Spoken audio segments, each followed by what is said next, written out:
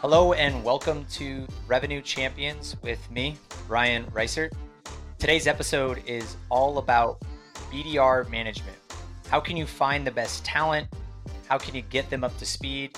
And how can you set your BDR up for a great career? We'll be examining the changing tide of business development with an expert. And I hope you enjoy this episode of Revenue Champions.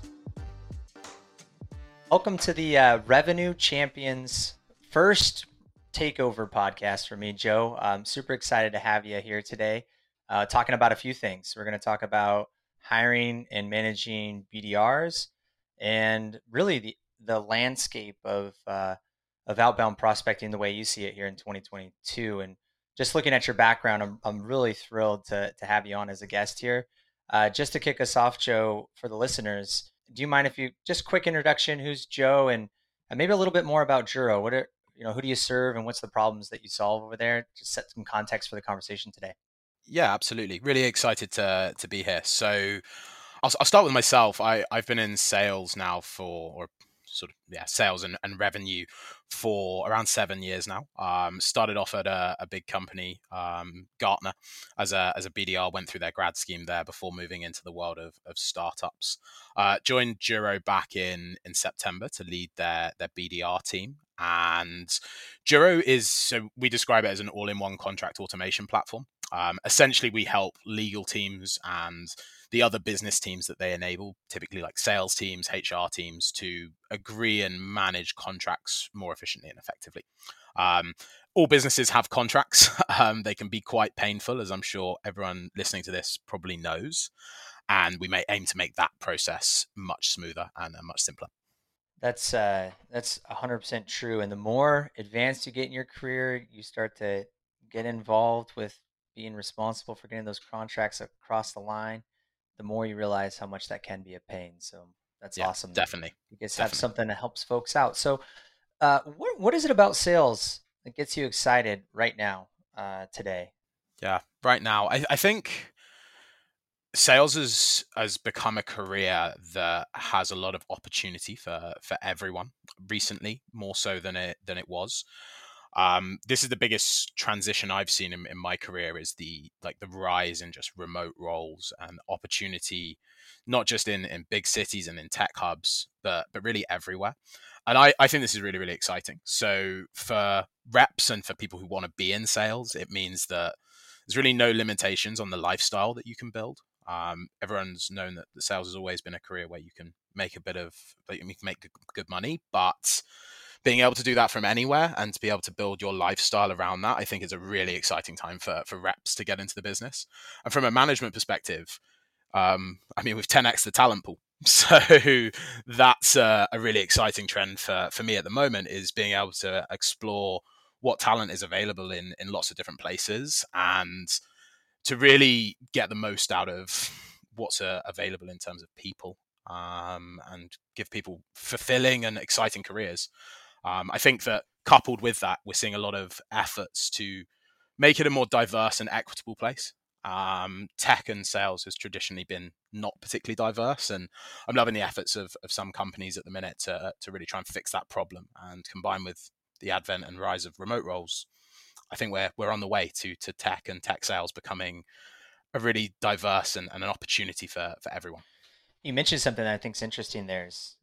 They talked about the great resignation, and now it's kind of the great reshuffle, and you're seeing that, and must be this salesperson and you has this opportunity that's 10x the talent. I like that perspective, and certainly tech sales is evolving quite quickly, and this idea that you can get talent from anywhere remote is a great transition to what we want to talk about today, which is this idea of hiring and managing BDRs or SDRs or something DRs, XDRs as they start to say it now. And you've had an interesting journey, Joe, because you've kind of gone up. You were going that trajectory. It looks like from that traditional role, entry level role type of thing at Gartner into account executive, and then you even moved all the way up to leadership and maybe got away from sales for a minute with success. And I still see that as sales, but now you're back. You're back to the BDR team, BDR team management, and your excitement here for 10x the talent. What is it about the role of business development, sales development that gets you so excited? Yeah. What do you enjoy about it so much? Yeah, I think it's the evolution of the business development or sales development role since I started doing it. And I started in what I would call a very traditional sales floor, and I think there's a huge amount of value in people picking up the phone and making and having loads of conversations. But the evolution means that the SDR role is much more strategic now, and I think that you're seeing people come from traditional careers, like if they're getting straight out of uni, perhaps 5-6 years ago they would have gone into finance, they would have gone into management consulting, but they want to work in a startup and they love the idea of the opportunities that sales can provide to them.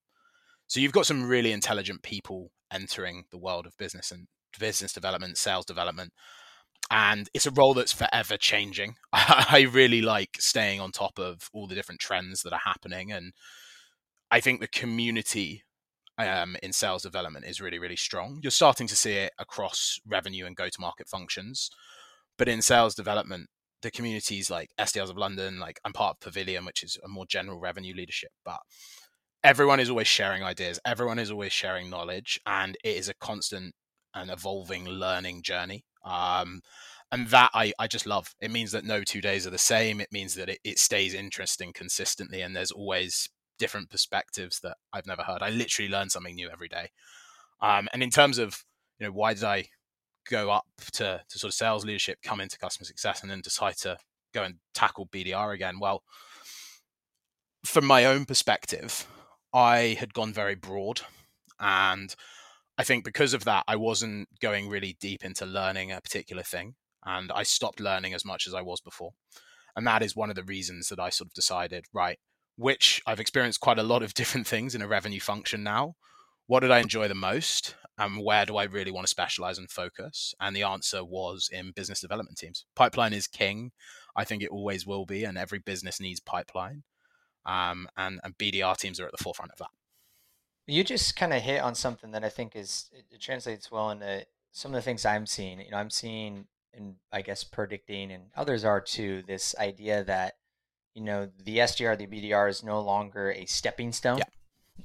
You are a part of this journey. Right? It's no longer a stepping stone, but it's more of a potential career role, something that I can come in, be very good at.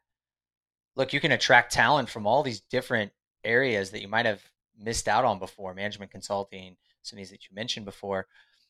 And that might just be my career role. There's definitely movement within that, more senior positions, leadership, etc. But is that something you're seeing as well, or are we just unique unicorns over here just enjoying the front work, the pipeline development? Yeah, I think it definitely is something I'm seeing.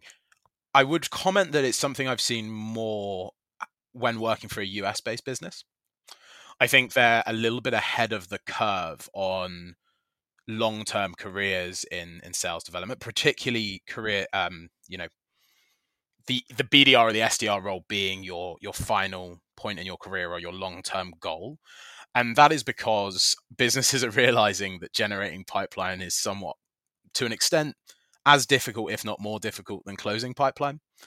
And that a BDR who creates you 20, 25, 30 opportunities a month is worth their weight in gold. And actually, that they should be comped appropriately and rewarded the same as an account executive. And I think the US and US-based businesses are ahead of that curve. In the UK, we're still seeing BDRs being the funnel for AE talent. Now, is that down to the fact that AE talent is scarce and good AEs are really hard to come by? They, again, are worth their weight in gold. And at Juro, what that manifests as is we find brilliant people to bring at the BDR level, and we're predictably promoting people in 12 months. So 5 of the last quarters, we've promoted a BDR every single time, and they've been with the business less than 12 months. That progression is, I think, primarily driven by the fact that finding great AEs is really difficult, particularly in the UK and in Europe. And until that market for AE talent cools down a bit and there's more AEs than there are roles available, I think we'll continue, particularly in the UK and Europe, to see people taking that progression pathway. That being said, I think in terms of BDR leadership, definitely there's more opportunities than ever to lead BDR teams and to manage BDR teams. And for people who want to go into leadership and to management, and they've got that in their background through something else, be it through playing sports or working in a different career for a little bit, there's huge opportunity there. We've just hired a BDR chap called Bill. He was a former professional basketball player, and he loved the leadership side of that. And an individual like him, I can definitely see stepping into a leadership role in the BDR position fairly swiftly, because that's something that he's got exposure to in his past experience. So you think that the U.S. you've seen that the U.S. seems to be a little bit ahead of the curve in understanding the equal weight of the challenge of revenue, and whether it's generating the interest or closing the interest, it's almost there. Where in the UK you're seeing more of it still being a develop that bench of talent, and mostly because there's a gap in the AE talent, um, which is interesting. I personally have thought that the SDR role is a phenomenal way to get great talent into the organization, whether they're a bench for AE or maybe even other roles within the organization.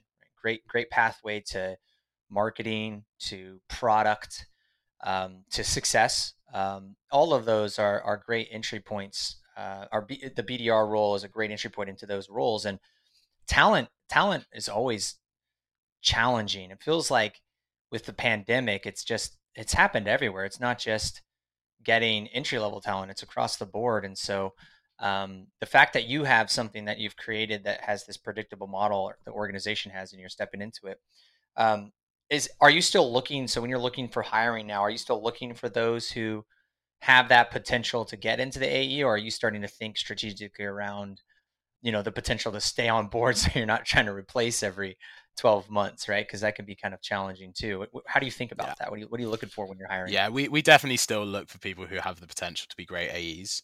But I also look for people who in general are going to be valuable assets to the business. I have seen several businesses make huge success out of the model you've just referenced, using BDRs as the talent bench for pretty much every go-to-market function. And I think that's because the BDR role has so many transferable skills, and you learn so much so quickly. You talk about the role of moving into customer success. There's not a role typically where you have more conversations with the ideal persona than the BDR role. And what better training to make customers successful than that?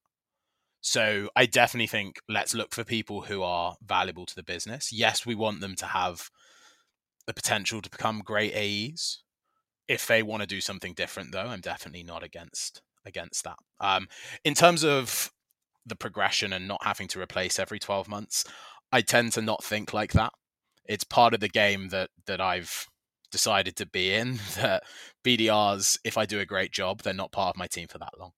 And that's an indicator to me that I'm successful in my role, is if they're not being managed by me for more than 12 months, then I've helped them get their foot in the door and springboard their career to new heights. And that is essentially what my job is. So that's a good thing in my eyes if I'm having to replace them every 12 months. Yeah. So long as they continue within your organization, right? That's true. Yeah. No, I mean, even if they go somewhere else, it's always a challenge, though. It's one of those things that it's almost like you're a college. I don't know if you follow. We got our audience in all over the place, split here, but in the U.S., the college coaches, they always, especially the college basketball coaches, it's like you might have the best players for 1 year. How do you mold them and get them to the next level? It's kind of like you're the collegiate basketball NCAA coach there, with that mindset. You got the best talent possible. Let's get them into that next level. So I'm curious, because this piece is always something that, if you're maybe like a first time hiring manager, especially, but is there anything that you've figured out in your process when you're vetting this BDR talent that helps you differentiate high performers versus maybe someone who might not make it? Yeah. I think that to look at one sole attribute would be probably a mistake. I've seen successful BDRs and successful salespeople who are very different people, and they fit very different molds. So we've broken it down into competencies, and there's 6 of these. So persistence, coachability, craftsmanship, accountability, presence or gravitas and curiosity.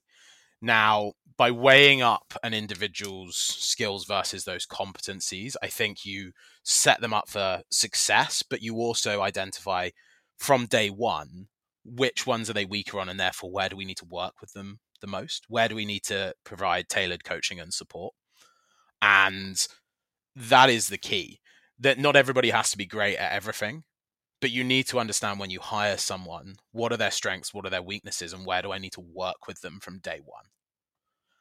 If you ask me to pick a competency that I think is the most important, though, curiosity would be my number one. And that is just because solving people's problems is what sales is all about. And if you're not interested in those problems, it becomes really difficult to solve them. Yeah. Yeah, I was gonna piggyback on that. You got ahead of me there. I was gonna say which one, because that's very detailed. That's way ahead of what most folks think about. But curiosity is number one for you, and I think that's important. Why do you think some folks struggle with that element um, more so than others? Yeah, great question. I think that quite often you'll find people just wanting to work in sales and not really thinking about what they're selling and the company that they're working for. And you get like this lone wolf character who just wants to sell. And I think that curiosity comes much more naturally to those who are interested and behind what the company that they work for is doing. And I would always advise this: if you want to break into sales, try and sell something that you care about. Try and sell something that you're interested in, because curiosity comes with that naturally. And if you're selling something that you're totally like ambivalent towards, how are you ever going to be curious about it? And how are you ever going to be curious about the problems that your buyers have? It's just not going to happen. So difficult. That's it's one of the biggest challenges I see with folks. And you mentioned something that I think is interesting here, because you said that you've got these six different things you're looking for. You're identifying them in the vetting stage. Once you start to onboard them, do you have like what does that process look like? Do you have a standard onboarding? But you mentioned there's some like custom training and Yeah. coaching on those development assets. But what does that look like for you? How do you get folks up to speed Yeah. So we, based on those different elements? yeah, we map people out on those competencies during the hiring process. So before they start, we have a good idea of where they are and how good they are at each thing. The second part of that, so we do some pre-boarding. That's like bring you up to speed on everything to do with Juro and get you logged on and the admin out the way. Nothing worse than when someone joins a company and they spend their first 3 days setting up their Salesforce login. It really And there. that really like dampens momentum, I think. So the first 2 weeks that someone joins us, or the first 3 weeks actually, is quite intense training on the basics. We tend to hire BDRs who don't have a huge amount of BDR experience. Just that's how it's happened. That's not been a deliberate move up until this point. So that's the basics. Like, what is a BDR? What do they do? And how do you use everything to help you do that? All the basic stuff we try and cover quite intensely and quite quickly during the first 3 weeks. And getting people to actually contribute value and do activities from the end of week one. So people will start reaching out to prospects via the phone, via email, via social at the end of week one with Juro, because you don't learn until you start doing. And also, rapidly scaling SaaS company, we need people to get to value fast. The tailored element and the custom element comes following that.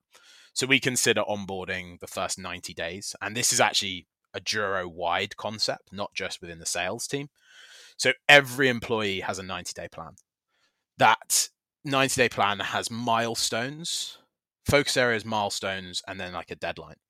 So you'll have lots of different milestones that will be needed to be complete by a certain day. And on your first day at Juro, you will join and you'll go over your 90-day plan with your manager, and it will be tailored to address any gaps we notice during the hiring process. So if, for example, someone lacked a bit of gravitas or presence, there would be lots of coaching on tone and pace and like tone of speech, versus if they perhaps needed more help on the craftsmanship element and picking new concepts up quickly, we might do some quizzes on product knowledge and competitor knowledge, and really focus on that, because that's an area that they need more support. So the tailored aspects comes in the first 3 months, and we do it by setting those 90-day plans, giving people like really clear and actionable milestones that they need to meet by day 30, day 60, day 90.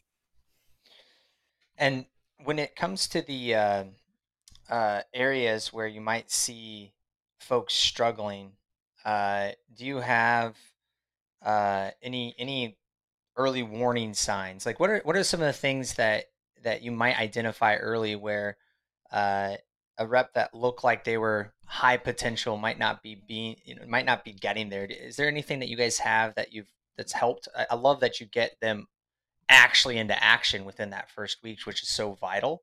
You're pulling at my heartstrings there, but are there any like early warning systems, as a person who's ramped up some teams in the past? It's always challenging, especially you're in high growth mode. You got this process, you got these systems, everything's pretty nailed, but anything you've noticed that can help folks overcome some of those things that you might not be aware of, but you see as they're going through the process? Yeah. I think getting them to action quickly is part of that, because what that enables you to do is you gather data on what they're doing from day one. Juro's a very data-driven company. I do manage with some of my subjective experience, as naturally every manager does. But ultimately, if you start gathering data on what they're doing from day 5, which is the end of week 1, then you can use that data from the end of week 2 and the end of week 3. And being able to leverage that, that's what your early warning system is consisting of. So if it's persistence that is a struggle, you might see lower activity levels than expected. If it's gravitas and curiosity, it might be that they're booking lots of meetings, but none of those meetings are actually converting to opportunities. And that's where you need to focus on like discovery calls, and because that's where those competencies play out, is on discovery calls. So I think by getting people to action quickly, you give yourself more data, and you give yourself more data earlier on, which you can then use as your early warning system as such. Of course, there's got to be a focus on well-being as well.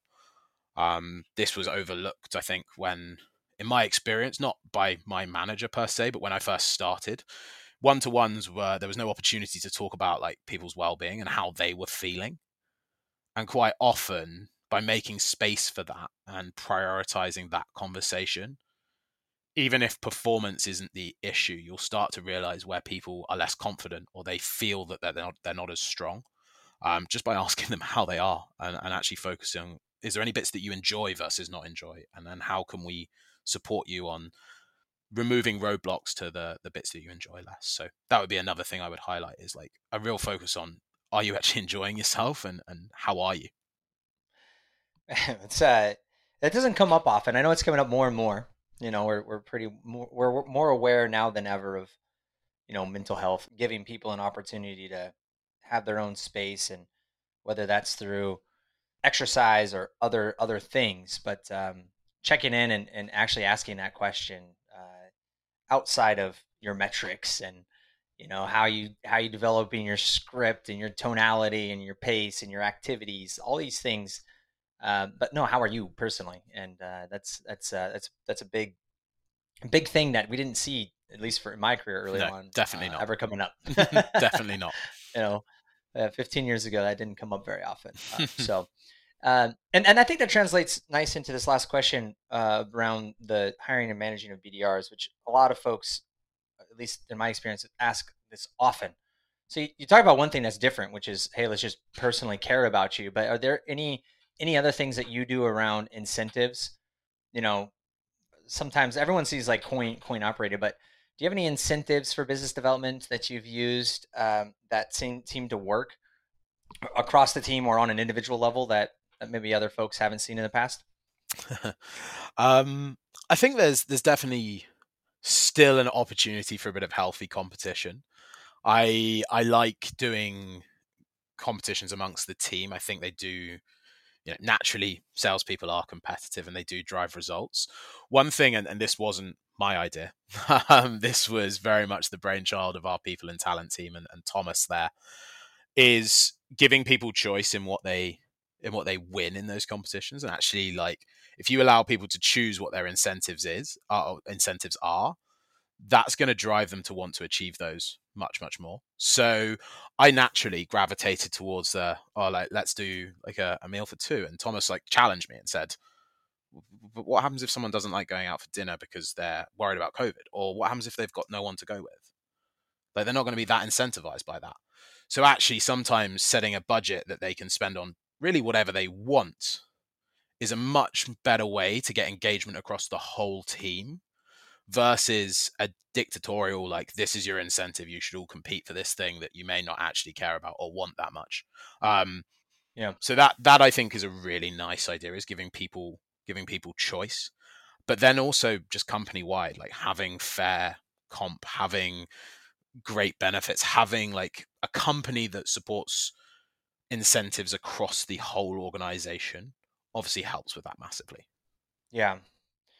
Well, I've seen some stuff that's coming out around just the role in general, sales in general. There's some people that are debating about the idea of it's like 50-50 comp, and a lot of times it's maybe 70-30 or whatever. But having a compensation package that's fair across the board, not just in sales and sales development, makes a lot of sense. But when it comes to the competitions themselves, I love the idea of being able to choose. There's a really awesome program I saw in the past through Southwestern Consulting as a coaching business that I've worked with in the past. And they had like this point system, and the points could then be used. And they had this whole like pamphlet, and people could turn them in for literally cash, which means you can use for anything. But then they could also just pick off of this chart, coolers or iPods or whatever, right? It was a really interesting way to do it, and that was the first time I thought about the idea that, oh yeah, when I say this Amazon gift card, well, maybe someone would enjoy to like do an experience versus like having to buy something off Amazon. Exactly. It's like it's so simple, but makes a lot of sense. Now you can get to somebody's actual innate I interest. think it's Um, the same psychology as like when you do like arcade games as a kid.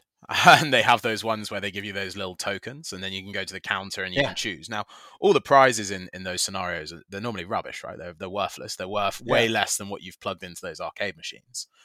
But that fact that you could like earn those tokens and you could trade them in for whatever you wanted. I remember as a kid how like much you wanted, how many times you asked your parents for money to like put into those machines to get something that ultimately could have been purchased for that money about 10 minutes ago. Like, it's an interesting piece of psychology, but when people have choice, they are going to be more incentivized to work towards that, I think. you're bringing back flashbacks. Just pumping those machines, hitting those buttons, trying to get the jackpot Yeah. tickets. It's like once I spent my first time when I was old enough at a casino, I was like, man, they're really priming you young as an adult to get into this. It's so funny, but it is exactly how that works. You get your mind dead set on something that's available to you, and you're going to work a little bit harder to try to accomplish that, even if there may have been a faster path otherwise. So I love that idea. Um, I want to transition a little bit into outbound. You've got some interesting experience here. You mentioned you're a part of a few groups, and one of the things that you tout is your focus on the outbound, methodology and strategies. I'm curious from your perspective, especially seeing it throughout these different roles too, because outbound is different. Whether you're an actual BDR, SDR, or selling for yourself or being a part of a leadership team. But how do you see the landscape of outbound changing? I know it's always a loaded question, but over the next couple of years, I think it's really interesting. I'm curious to hear your thoughts on what you see as the future of outbound. Yeah. It's a good question, and if I knew the perfect answer to this, I'd be a very lucky man. But I think that there's a couple of really interesting trends at the moment. I am personally very excited by the supposedly new advent of product-led growth, which has actually been around in terms of freemium for years, because I think a lot of companies are latching onto that. That's the idea of that's how we grow a company, and that's the only way. Now, I see that from an outbound perspective as being an increased opportunity because the noise levels are going to drop. If you look at noise levels in terms of outbound through every channel, they've gone nothing but up over the past 15 years. I'm perfectly happy for plenty of startups to decide they don't want to do outbound and they want to take this self-serve model forward. Now, there's a lot of merits to the self-serve model. There definitely is. There's been some really successful companies. We use it at Juro as well. But for fairly high contract value products with complex sales cycles and lots of stakeholders, I still think outbound works. And I think channels that people reject work. I know you talk a lot about the phone and just the simple fact that picking up the phone does generate business. And if product-led growth is going to be the reason that outbound noise decreases, then I'm all for it, because that gives the companies and the people and the teams that want to do it and that strive to make outbound successful even more opportunity to do that. And that to me is really, really exciting. So that's one sort of trend that I'm quite looking forward to in a way. Perhaps that's not everybody's opinion on product-led growth, but certainly from an outbound perspective, why I find it's quite exciting. The second would reduction in competition. Essentially, that's one trend you see. Yeah, okay. Particularly from an outbound perspective, yeah, because I think just way more companies are trying to use different models. Decreased noise means lots more opportunity. I think. In terms of other trends, there's a lot of talk of like what warm outbound looks like. Things that aren't truly cold. I've never cracked this. Maybe one of the reasons I'm appearing on podcasts these days is to try and crack it. But you see so many BDRs and sellers and people like yourself making huge success out of having personal brands and warming up every outbound activity that they do. I think that will continue. And I think that we've seen a lot of that with companies that sell to salespeople and sell to marketing leaders. I think we'll start to see that across other verticals. So we sell to legal, and in the landscape, you are seeing people with personal brands start to be really, really successful. And that's quite unusual in perhaps an industry that's considered quite traditional. Yeah. So I think that will continue and only go from strength to strength. And those with good personal brands and the ability to do warm outbound by people knowing who they are will be very successful. And I think that those are probably the two main ones. There's obviously then, and I think we might talk about this later in terms of technology. Yep. We're always so close to a piece of technology revolutionizing the way we do sales and do outbound. And there are going to be solutions that make things way more intelligent and probably change the game in the next couple of years. And I don't necessarily know what all of those are going to be. I'm hoping maybe I can come up with one. That would be great. But I think there's always potential there for something to really change quite drastically, quite quickly.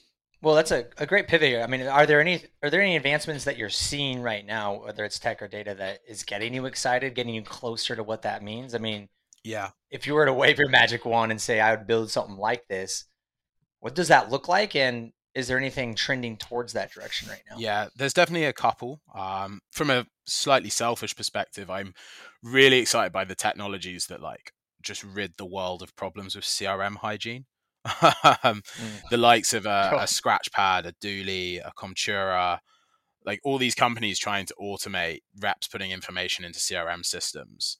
If someone really truly cracks that and gets that right and gets that to work every time consistently, I think that's going to change the game for both reps and for leadership.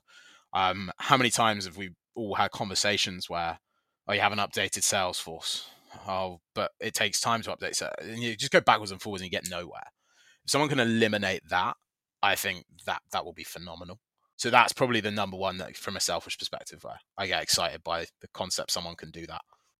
Yeah, it's funny because, I'm in the process of trying to get more and more serious about the work I'm doing on my main organization and bringing them sellers, etc. right now. And I'm terrible at CRM update. Like I always have it in my head. I've never been great at it as a leader. I know it's good.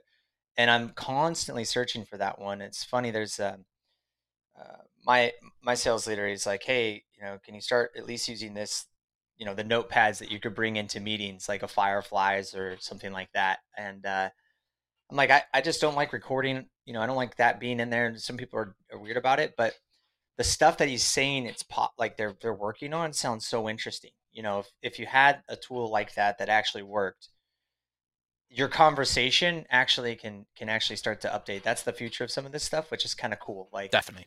you can put phraseology inside of the conversation where it's like, oh, that's a great point. So that great point, anytime you say that's a great point or something like that, you don't want to get too annoying, but it can highlight that cell and automatically put that into certain areas. Like, that sounds super exciting. Now, whether that works or not right now, I don't know, but you touched on something that's dear to me. Yeah.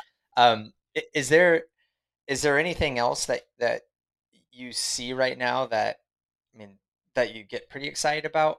Or let's say not now, but if you had a perfect tool, what does that look like for outbound? Like, in a magic world for outbound, like, what does that look like end to end for you? I think for outbound, like the whole intent data stuff is really cool. It's really, really interesting. Like, that we can start to target people where we know that they're a little bit further down the buying journey. There's obviously lots of conversation about, 80% of the decision-making process is made up before someone speaks to a sales rep. Now, I think the idea is that outbound can try and intercept that a little bit closer and leave your team and your company in a better position to control those conversations and to be at the forefront of someone's mind when they finally make that decision. So if intent data can allow us to come even further and like counteract the fact that get there at 60% rather than 80%, I think that could revolutionize like outbound teams fairly substantially, because at the moment there's still, across lots of companies, lots of activity that just goes nowhere. Imagine if you could focus all of that activity on companies where you know that this is, whatever you're doing is likely an active project. Game changer, right? I mean, that's the future state. I don't know how much you follow the concepts of some of the things I talk about on the math of sales, but I base a lot of that on a book that was written a few years ago, actually several years ago now. I'm dating myself. The Ultimate Sales Machine by Chet Holmes. He talks about this idea of a stadium pitch and then a buyer's pyramid.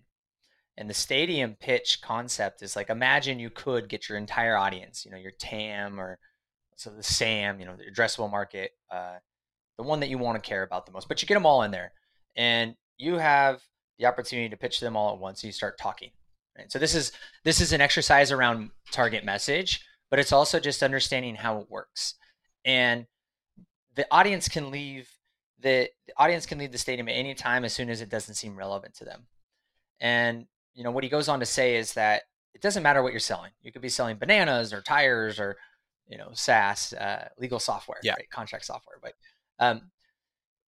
there's only so many things you can say to keep the most people in the stadium. So there's a way to massage that message and keep intrigue and stuff like that. But if you really took that entire audience and broke it down, only 3% of that audience is buying right now. And then like 7%, they're open to it. So you got that 10%. So you're saying like, all right, 80%, that makes a lot of sense. There's another 30% that aren't thinking about it right now. So it's just not in their mind, right? So that would get you to 40% or 60%, like you're saying. Imagine if you could get into that world of like the other piece of it, getting into there sooner. And then you got 30% that are no, they're not interested, and 30% that don't think they're interested. So that's like 60% of that entire audience that, no matter what you said right now, are going to pretty much brush you off fairly quickly. Yeah. So in outbound, most of the success is happening when you can somehow magically get to that 3 or 7, like 3 to 10%. Yeah. That's when you've got like target message, right? You can kind of just like, they call them the layups or whatever. The magic then becomes that 30% contract, 30% that's not thinking about it at all. Well, how do you reach those folks? How do you get to them? Well, you have to go through, in order to get to the 30% of the 90, you have to go through 2/3 of that with pain and frustration and agony and the things that suck about outbound. Because these people absolutely know they're not interested and don't think they're interesting. But like, the holy grail might be like, if you could get perfectly targeted into that 40% quadrant that aren't thinking about it, but aren't in that don't or no, because you're not going to convince somebody that doesn't or no. I'm sorry, you just can't do it. But if you could get there, that's where the magic's made. And that's to your point earlier, where when you use things like the phone or email or social one-to-one through the SDRs via outbound, that's where the opportunity lies. The challenge, of course, is like how do you get there? Yeah. Right now, you don't know until you have a conversation. You can't really know unless you have a conversation. But maybe there's a way to get closer to that via intent and things like that. I think that's super exciting. Um, I don't know how I went down a pretty geeky path there for a minute, but No, I think it's. but I get fascinated by that. Like how do you tap into that 40%? Yeah, I just think it's, if you can do that, you can tweak your emails, you can tweak your scripts, you can, change the LinkedIn message that you send, whatever you want to do. And we're always talking about fairly marginal improvements these days, I think. There are things that you can do that can move the needle quite heavily, depending on the maturity of your outbound function. But getting if you were able to target that 40% and just that 40%, what that would do to the number of meetings you book, the number of opportunities you create, would be a way bigger swing than changing a couple of lines or the call to action in an email, or rephrasing your cold call script or leaving more voicemails. It's just going to be a way more impactful swing. Massive. I mean, think about it. It's you're cutting out more than half of the stuff that's not going to happen anyway. Yeah. Half the activity is gone, half the conversation's gone, half all the things that you're doing right now, and each of those have a conversion rate that if you just cut out those, so you doubled each of those, because you're now only spending your time, your activity on the one, and then when you get them, they're going to be 2 times more likely, et cetera, et cetera. If that was the way to think about it, it is massive. We just launched a little calculator. We could go play that exercise later. It would be massive to double just by cutting out the stuff ahead of time. Yeah. I actually think I saw you post about this the other day, about if we come back to the talent and the hiring aspect of all of this, of just how many open job roles there are for BDRs at the moment. And that tends to be because companies see the only solution to this problem as being like throw more people at it. Get through that 60% quicker by having more people work it. But I think it would solve a lot of companies' hiring problems, as you mentioned, I believe on LinkedIn the other day. Like, what happens if you could actually have half the number of BDRs, but they'd be going out to the people who actually are who you can actually influence and you can convince to have a conversation with you. And when you look at how many BDR jobs there are, you look at BDR salaries skyrocketing and comp plans skyrocketing. That could be huge for a lot of companies, because hiring's hard. It will always be hard. And if you need to hire less to get the same results, that can be nothing but a good thing. I mean, from an organization perspective, absolutely. And or lots of things we talked about before, the mental state, what does the job look like if I'm not having to spend half or more than half, 6 out of 10 times getting my teeth kicked in? What does that do to the job? I mean, it's just, there's a lot of things to think about there, and I think there's some excitement around that piece. I want to ask a little bit about.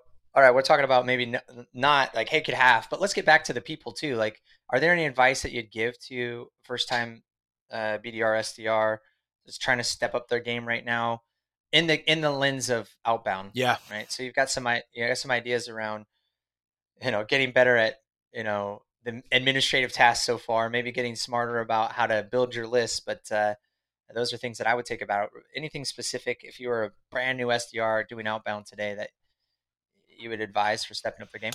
Yeah, I think the number one, and having just talked about how you should manage based on data, I'm about to leverage some subjective experience for this piece of advice.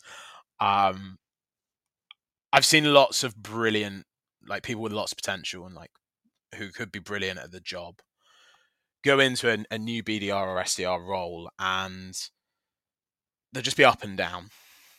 They'll have a great week, they'll have a bad week, they'll have a great month, they'll have a bad month. And the thing that changed for me when I was doing that, and I actually had a conversation with yourself when it happened about 4 years ago. I go from having a brilliant week, I put loads of meetings, have loads of conversations, and then I do rubbish the next week. And it was stunting my growth. It was quite stunting my progression. And it's to focus on consistency.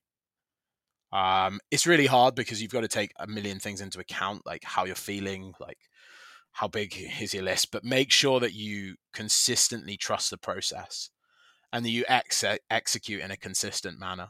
Because when it comes to building pipeline, I think if you could create 10 opportunities this week, if you don't create any the week after, people are only going to focus on the weeks that you don't create opportunities. Whereas actually, if you create 3 every week consistently, and you do it over and over and over again, that's really what's going to make you stand out. I think consistent performers are rare, and they're much more valuable than people who go up and down. And I was that person. I used to go up and down big time. I remember a time as a BDR where I booked like 20 meetings one week and then booked 0 the next week. And the week after I booked like 3, and then I went back up to like 15. And that's just, it's like, yeah, when you have a great week, you're the talk of the town. Everybody loves you, and you think you're doing really, really well. But the week after, it's way worse, and it's all down to the fact that I wasn't consistently applying the process. I would work in like spurts and like lay everything out on the table, and then not do anything for like 3 days. And I think ultimately, if you want to progress fast, consistency is almost more important than massive overperformance. Pulling at my heartstrings, Joe. Right there. It's just it's huge. Not about what you did yesterday. It's now about what you do tomorrow. I got that from Steve Richard long time ago, the CEO of Foresight and ExecVision in States. There's he did this publish on like the top performing SDRs, and it wasn't about like these big sprints or these low sprints. It was consistent commitment to the inputs and knowing what that meant towards your outputs. Yeah. Knowing him. A la math of sales. Yeah. and that's where this next one's from your perspective. What is the one metric that you look to most to actually predict outbound success? Is there something you say, if I see this consistently on this consistency, you know that this person's likely going to be successful? I think it's difficult to pick like one metric. The one that shows me that someone's got potential is if they are like constantly doing like new activities and they're consistently putting in inputs.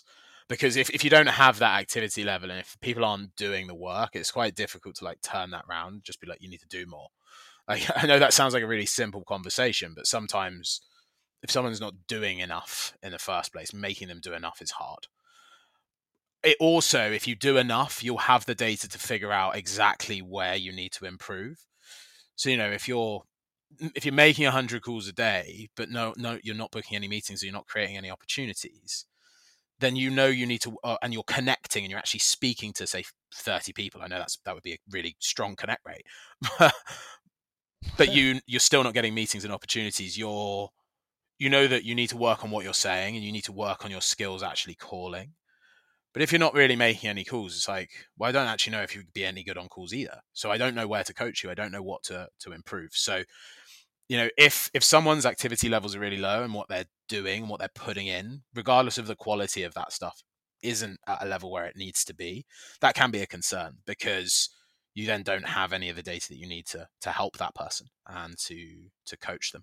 But it's difficult to pick one metric, because I think it differs from person to person. We talk about all those different competencies. I would have metrics aligned to the competencies that I have concerns about. So persistence, it would be like, what's your activity level? Curiosity, it might be, what's your sales qualified lead to sales accepted opportunity ratio, to show, are you asking the right questions? Are you digging deep enough? And I think you could align the competencies to different metrics depending on what you're concerned about, but it would be difficult to pick one. I like that. You keep going back to the idea that everyone's a little bit different. They are. And that's that's something I'm slowly learning in my life. Yeah, not everyone is the same, so it's great. So last question on outbound prospecting here. Any great content you'd recommend for somebody to tune into, listening to, broadcasting in? I know there's different ways to consume content these Yeah. days, but anything really really hitting the nail on the head for you these days? Yeah, so this is a this is a question I actually thought quite a bit about before, because there is loads and loads of content out there, and I think a lot of it is fantastic. I could say, like, go and subscribe to Sales Hacker, because I did that and I love most of what they do. But everyone knows that, everyone's heard of that, and typically it's quite a well-known one. The piece of advice I give my team, and therefore I wanted to bring up here, is something I don't see BDRs doing enough, is consuming the content of your buyers. Mm, I think that if you truly huge. put yourself in your buyer's shoes, truly start trying to understand their challenges, and a great way to do that is to consume the content that they consume. I've actually started trying to create a little resource center for my BDR team that is, here's some great podcasts about in-house legal teams and the challenges that they face that you should go and listen to. Here's a great article, and we have a fantastic content team here at Juro that produce a lot of this stuff, so I've got a bit of a head start here. But like, consuming the content of your buyers would be my number one piece of advice to BDRs specifically, because I don't think people do it enough. There's loads of great sales content out there. I could say go and follow Ryan, go and follow Sam Nelson, go and follow Kevin Dorsey, like all these like big names. They all produce brilliant content, but a lot of BDRs are doing that. What people are doing less is really putting themselves in their buyers' shoes and consuming their content. That's amazing feedback. I think we talk about this a lot, like understanding the problem and understand your persona, etc., and maybe go talk with the person who owns that role within your organization if you don't know anything about it. But that advice is so simple yet so powerful, because everyone's doing this, right? I mean, we all these days want to go and learn, and if you could go and find the things that your buyer learn, I mean, that's brilliant. I love that advice. Thank you. That's fantastic. Yeah, Yeah, that's fantastic. I on. I'll give you credit for it, but I'm gonna steal that. I'm gonna give a lot of people that advice. It's really good. Yeah, I just, like, it's just not something I don't see people doing a lot of, and I think it's one thing, one example of where you do see it actually is you see companies that sell to sales leaders. Their sales team are, by nature of the beast, consuming the Right. content of their buyers, and look at how successful it makes them. Look at Cognizant's Right. sales team. Look at the sales team at Gong. Like, these sellers are the people who are like, they understand their challenges, and it's actually why these sales teams, you see so many sales tech products, their revenue growth is explosive. And I would put some of it down to the fact that their sales teams innately understand the challenges of the people that they're selling to, because they do the same role and they consume the same content. And if you can Yep. replicate that in other markets, I think it would be really impactful for a lot of businesses. Absolutely. I talk about this a lot because I did pay-per-click advertising as my first role. We had a pay-per-click platform, and so I was always consuming marketing content, and then the marketing demand gen stuff translates so well into sales development. It's just why I've focused so much there, because it translates so well. But I know that like the back of my hand, because it's what we did. We offered that as a service. I was learning it. I was going to trade shows. I was listening to the speakers, but we were also selling to that audience. So it was quite helpful. Yeah. It can be, that's why I love this advice. Like, it can be challenging. Like you said, you're legal professionals. What do you do? Well, there's still content out there to go learn those things. That's brilliant advice. I just absolutely love it. So as we get wound down here, and I know we're coming up on our time here, Joe, I want to be respectful of yours today. Any career advice, recent career advice for recent grads, especially right now with the pandemic? I know we talked about it early on, more opportunity than ever. Maybe folks that never even thought about this profession, but what advice would you give someone that's actually looking to get into this role for the first time? Yeah. They've got that crazy mindset that, oh my, I want to go and be a pipeline generator. Yeah. Think carefully about the type of organization you want to join, and with a primary focus on, like, how adaptable are you? I think I benefited a lot from starting in a big company. Like, I'm talking a Gartner, a company with like 5,000 salespeople. The reason I think I benefited a lot there is because I was a bit chaotic. and I wasn't very process driven. And if I joined a startup that was also chaotic, that would have been, who knows? That would have been pretty bad, I reckon. And I think if you pick the type of company based on, like, try and be self-aware, try and know what you're good at, what you're not, and pick a company that suits that, particularly when it comes to size. If you don't feel that organized, you feel quite chaotic, and you're perhaps the stereotypical salesperson who loves talking to people and building relationships, maybe go for a company with a slightly more mature function, just so that you know that they'll have a process in place that you can really follow. Now, if you love to build and you love to create, then a much smaller company, a much earlier stage company is a great idea. So pick your type of company correctly. Try and sell something that you're interested in, relating back to the curiosity, and make sure you vet them. Realize that you hold a lot of power at the minute by wanting to be a prospective BDR or SDR. We've talked about the number of roles available. We've talked about the opportunities available. Make sure that you vet the company properly. Find out what their run rate is. Find out, all the ins and outs of how they treat their staff. Read their Glassdoor reviews. Like, really do a thorough job, because there are still sales teams out there that aren't brilliant and their cultures aren't great. And I think a lot of people get put off after 6 months in a bad sales team, and they don't come back. And I think we lose talent that way as well. So yeah, pick the company based on where you know your weaknesses are, or not weaknesses, but your areas for improvement are. Make sure you try and sell something you're interested in. And then lastly, make sure you vet the company properly. Brilliant, Joe. The last question, which we have for everybody on this show, I've seen in the past now, and I've got to ask it here, is if you had an extra, and this is interesting to me because I'm always trying to do the calculations, £50,000 to invest in your business development team, how would you spend it? Yeah, there's a couple of different things. I'm currently, I'm having first conversation with a couple of dialer software. So I'm looking at tools like Connect and Sell and stuff to try and make us way better at calling. We don't use calling enough. We don't get as much out of it as we should as a channel. So there's a chance I'd spend it on something like that. And then perhaps some of the technologies that we've talked about, we don't actually use a product that helps us automate that CRM hygiene piece. So if I had 50K, would I have a go, given how exciting I find it? Yeah, probably. And again, we do actually use some intent data through Cognism, but not a lot. And we haven't really invested into figuring out if that can work for us. So I might explore there as well. So I think it relates back to a lot with what we talked about. Love it. Maybe some more incentives too. Yeah, well, I'm pretty proud of the incentives and the comp plan and the benefits package that we have at Juro. And I think actually a lot of our benefits and comp and stuff is company wide. And I'm pretty proud of it. And I think it's very, very fair across the whole company, not just within the sales team. So that perhaps wouldn't be my number one area of concern at this point, but yeah, why not?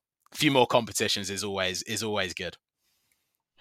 Yeah, that's fantastic. Hey, Joe, thank you so much for joining us today, being my first guest on the Revenue Champions podcast. If folks wanted to reach out to you, get in touch with you, I know you're a pretty open networker. Yeah. What's the best way for them to reach you? Yeah, so either drop me a note on LinkedIn.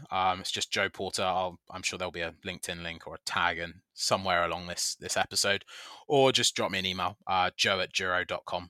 Fairly simple, particularly if you're interested in being a BDR at London's best startup to work for, according to Tempo this year. So, particularly keen to hear from any applicants.